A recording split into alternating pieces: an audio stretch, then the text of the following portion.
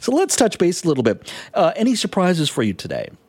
None whatsoever. This is what Tiff Macklem, the governor of the Bank of Canada, is so good at.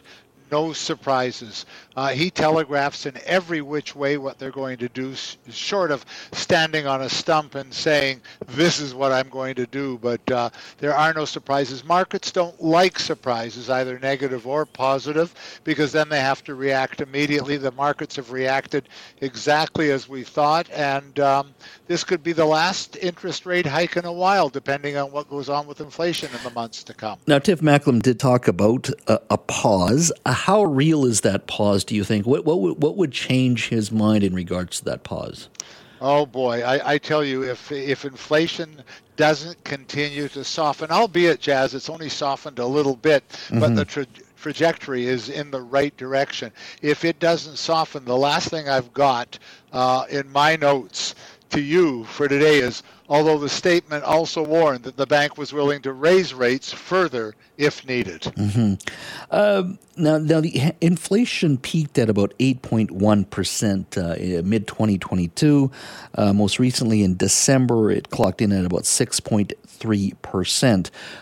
Where do you see these rates going in 2023? We know, well, we've been told they're going to be heading down. Do you think it's going to be a pretty steep decline, or do you think it's going to take some time in regards to getting it down to that 2% level that Mr. Macklem has talked about? We might not see 2%, and now I'm sticking my neck out to January, February next year. But I would think by year end today, and this is just what I feel and what I've digested and what I'm reading, probably somewhere around 3.7% year end this year. That's not going to be enough for the Bank of Canada to start to lower rates, but getting from here, Jazz, to 3 or 3.5%, 3.75% is not going to be easy on everybody, because inflation is still going to take a bite, and interest rates are still going to be higher than what they were for the last several years. So for us to get back to what you and I might call normal is going to be quite some time. But I think looking with our long-term binoculars that it's going to be probably a year before we're in the 2.5% range. But remember, and I say this very carefully, remember that the bank's range is 1 to 3%. Their goal is 2%. So at 3%, they're not going to be unhappy.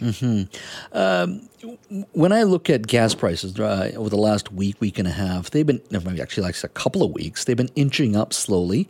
$1.65, $1.70, $1.75, $1.80. I was hearing from one report that it could potentially hit $2 a liter in the Lower Mainland over the next 2 or 3 weeks, and potentially peaking in the summer at about $2.40. Even at one analyst was saying potentially even $2.60 a liter this summer. I mean, that's got to make you pause a little bit in regards to some of these predictions, just because energy costs impact our food, impact our goods and services. It impacts everything. Absolutely, and there's a two-pronged problem. Number one, what's the price of crude oil going to be? It's hovering up now in the high $70 range, and where is it going to go? But the other thing is refinery capacity, and the fact that we are in probably one of the worst places in Canada to be. The Parkland refinery is going to have some maintenance coming up. That's on this side of the border, and the Richfield refinery on the other, I believe it's Richfield, but the one on the other side of the border also, they take it down for maintenance as they change from winter to spring and summer gas. And so ours is not only the price of oil, Jazz, but the fact is that we really don't have a ready supply that is consistent all the time. So I think a lot of it is going to be not the price as much as can we get enough. And we in BC are going to suffer. Then you add in all the taxes. We're the highest taxed area anywhere probably in North America, including California. So that's going to be a situation also. But when you take gasoline prices going up, and you got food inflation that may have come down a little but is still biting people really hard, that becomes a bit of a conundrum going on through the end of this year. Now, the hope still is a soft recession, although it's very hard to predict that.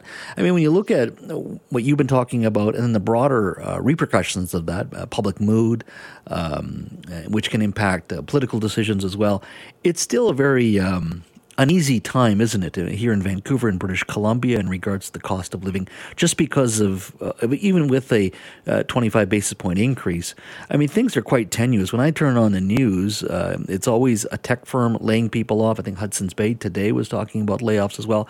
It's a tough time right now. It is a tough time, and it's going to continue to be. You just can't paint this over with with bright smiles. It's going to be tough, and it's going to be tough in the months to come. Interest rates are still up. Mortgage rates are still up. The housing market, which is the housing market, if you're in a house, you're paying a reasonable mortgage, and you have some equity in it, you have what's known as a wealth effect, Jazz. And wealth effect gives people confidence. They go out and shop. But right now, the real estate market is still taking it and will for a while longer, we think. And that takes away some of people's confidence. They don't go out and spend as readily. And the housing market contributes so much to our economy right across the board that it will be impactful, and impactful for months to come. I was looking at a newspaper article today, and it hits you, and there's a first-time buyer, monthly mortgage payments of $3,000, a variable rate, and then as these rates have increased, that mortgage rate has now gone to $5,000 a month. So the poor family is just scraping whatever dollars they can to make the payments. A classic example of house rich. And then, something has to give in anybody's family finances when you're paying $5,000 a month, and it's very tenuous at the moment. And let me remind everybody that that's $5,000 a month, $3,000, $5,000 after tax dollars. So in order to pay $5,000, you might have to earn $7,500 or $8,000 and give the government their share. I was going to say their fair share, but nothing's fair.